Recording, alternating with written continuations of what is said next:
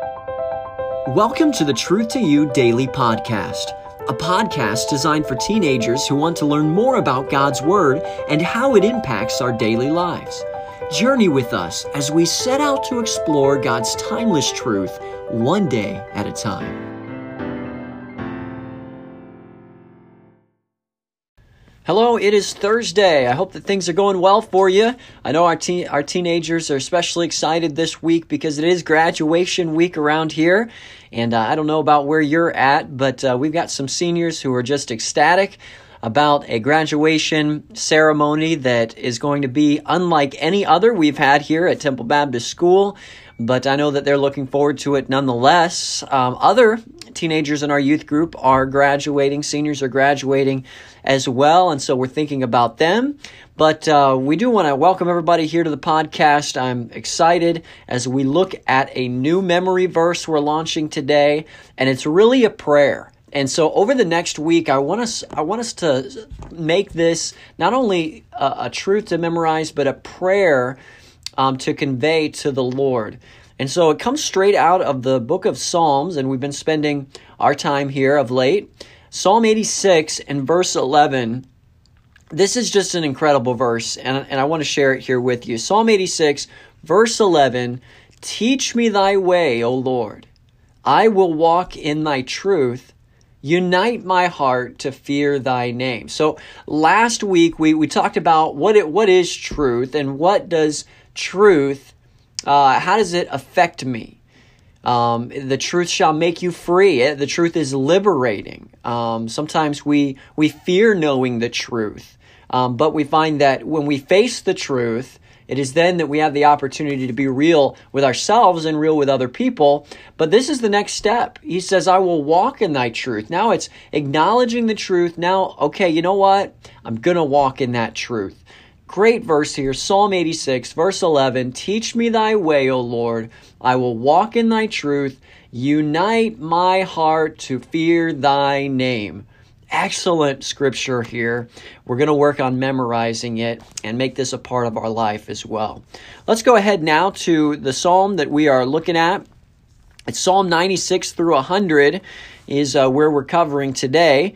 And I want us to look at two verses primarily. Excellent psalm here. But notice verse number 5, "For all the gods of the nations are idols, but the Lord made the heavens." Verse 8, "Give unto the Lord the glory due unto his name. Bring an offering and come into his courts." David here is talking about the fact that the Lord is due something. In other words, he is worthy of something. Typically we think about how when we get a job or we have the opportunity to be employed by a company, we go out and we spend time, maybe a small amount of time, educating ourselves in some type of orientation. And then we go from that to on-the-site training. Then we go from that to, now we're live as an employee, and now we're doing things on our own. And we get compensated for that. In other words, we put the work in, and so we have something coming to us. And we would say that, hey, I'm due a paycheck. I'm due compensation. We understand that terminology. We understand that concept. But I wonder, do we understand what the Lord is due? And quite frankly, David here, he says that I'm not saying that there are not other things that are being worshiped in life. And he draws attention to some of these other little g gods that some of the other nations were worshiping. And so he's not saying that there is nothing else being worshipped. In fact, we can look to our society and we could see that there are some people who would worship idols. There are some people who would worship other things, worship materialism is so rampant here in the United States, especially.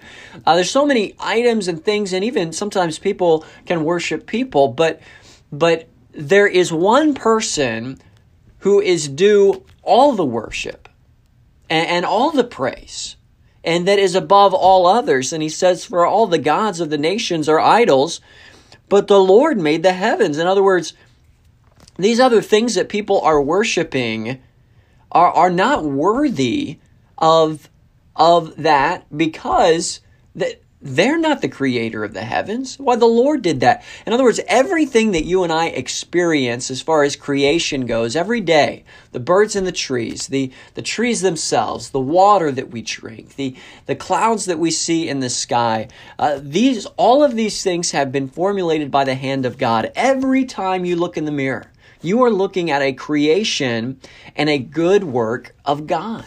And so it is by that reason that David is saying God is worthy. He is due our praise. In other words, he made us. And so simply by that fact alone, he is worthy of praise and glory that we can bring to his name. Now, the idea of glory is to make others, to make grand in our lives, to make bigger in our lives. In other words, when whatever we are bringing glory to will be bigger in our lives to other people. So, in other words, if I love the Lord and I am concerned with bringing glory to his name, people are going to be able to look at my life and see how high that I hold the Lord.